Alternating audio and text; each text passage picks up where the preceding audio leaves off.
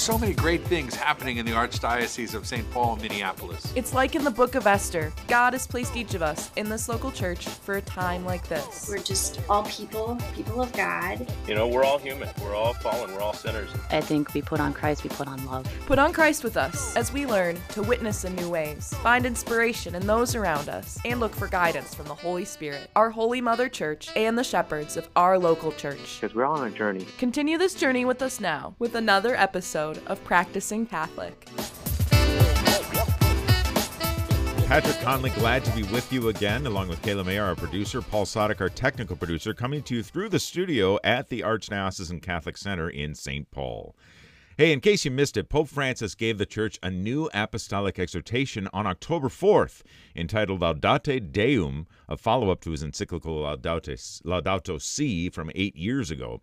Here to talk about the contents of this new apostolic exhortation and about Catholics and the climate crisis is Adam Fitzpatrick, who serves as the Social Mission Outreach Coordinator for the Archdiocesan Center for Mission. Welcome back to the program, Adam. Great to have you with us. Thanks, Patrick. It's good to be back on. So now my understanding is on October 4th, we wrapped up something called the Season of Creation. Can you take us into that? What is the Season of Creation? So the Season of Creation is an ecumenical celebration of creation which takes place from September 1st to October 4th.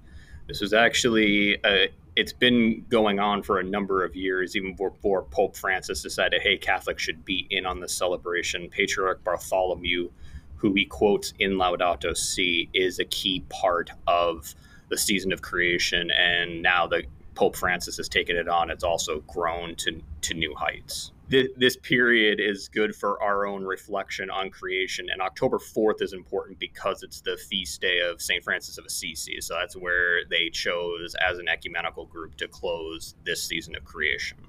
It makes total sense to me, and St. Francis, of course, so affiliated with so many elements of creation as well, and you know, it's a good thing, and especially there's a lot of coincidences going on here because we've got St. Francis's Day on October 4th, where we're honoring him, from whom Pope Francis, of course, took his name, and as the culmination of the Season of Creation, Pope Francis issues this new apostolic exhortation, Laudate Deum.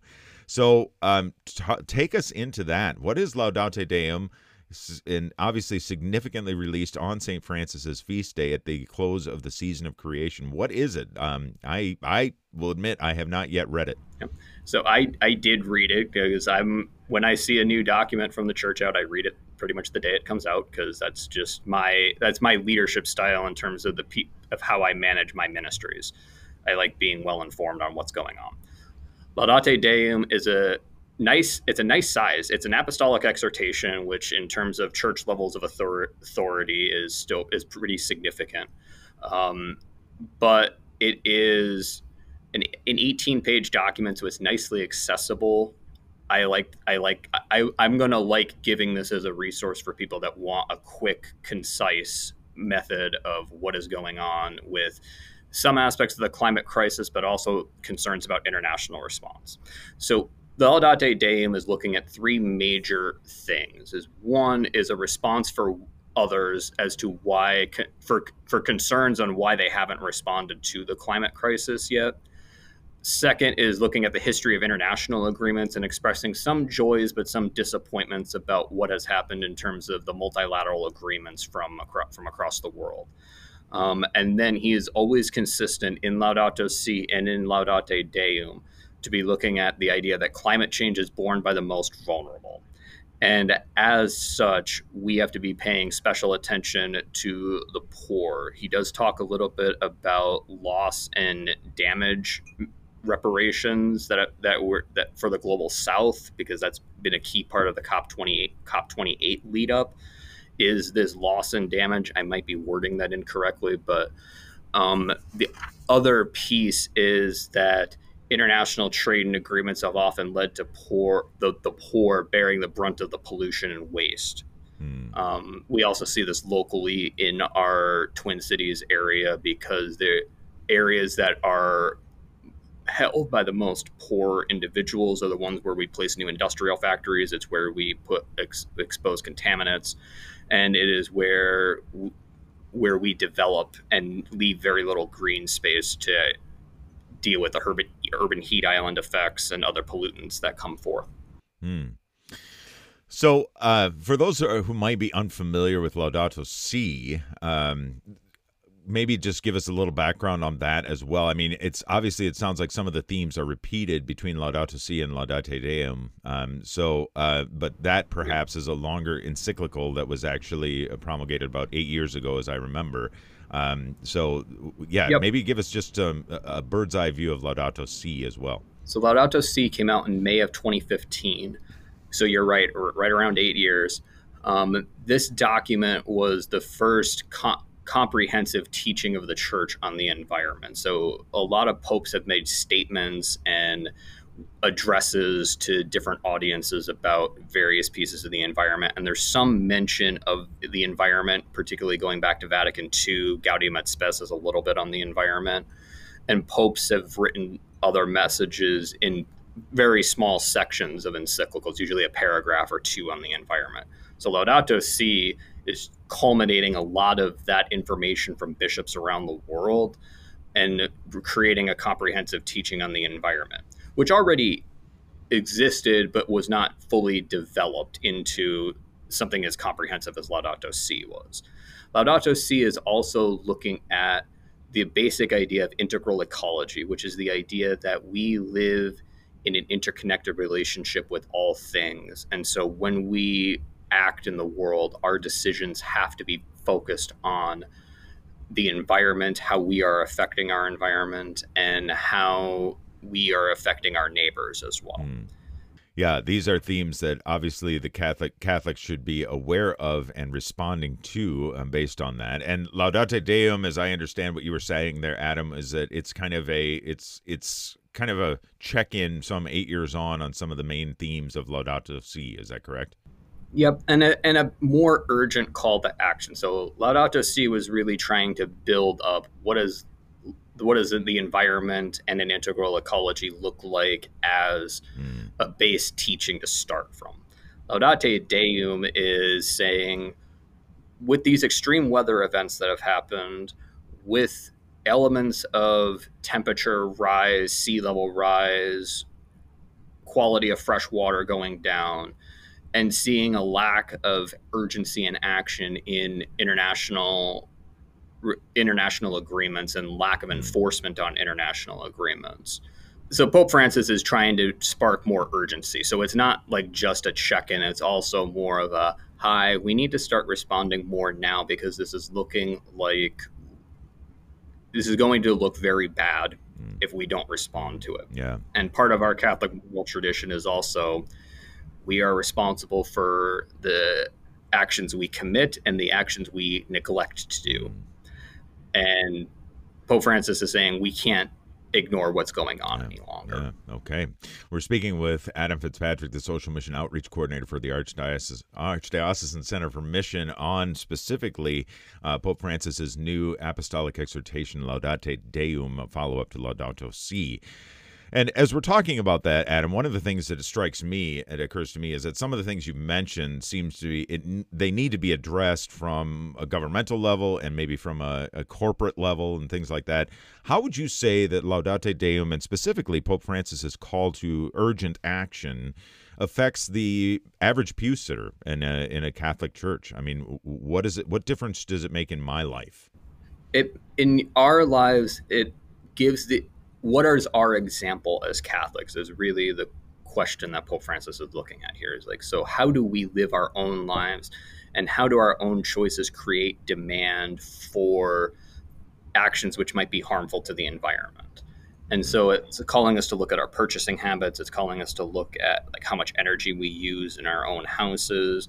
Is like, are there ways that we can create more renewable energy? Are there ways that we can conserve water or use rain barrels to collect water for certain instances? Now, he's not giving any of these specific solutions. Some of those are also coming from my own work, working with the Care for Creation team serving the Archdiocese. Mm-hmm.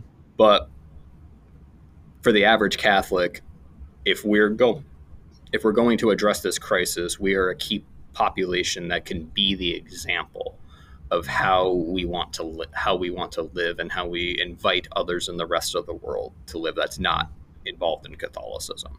Yeah.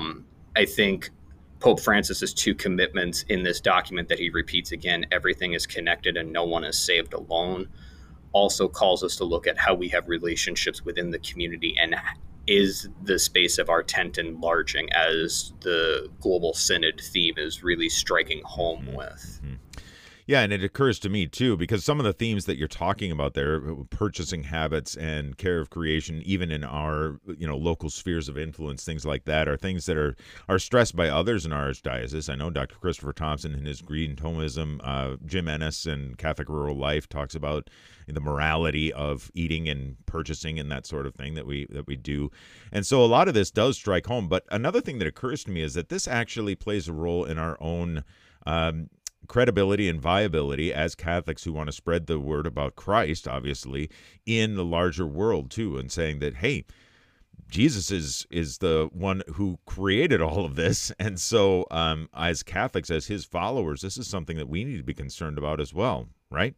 Yeah, because whatever language we use, and I've heard several different sets of language used just depending on the various audiences I'm a part of.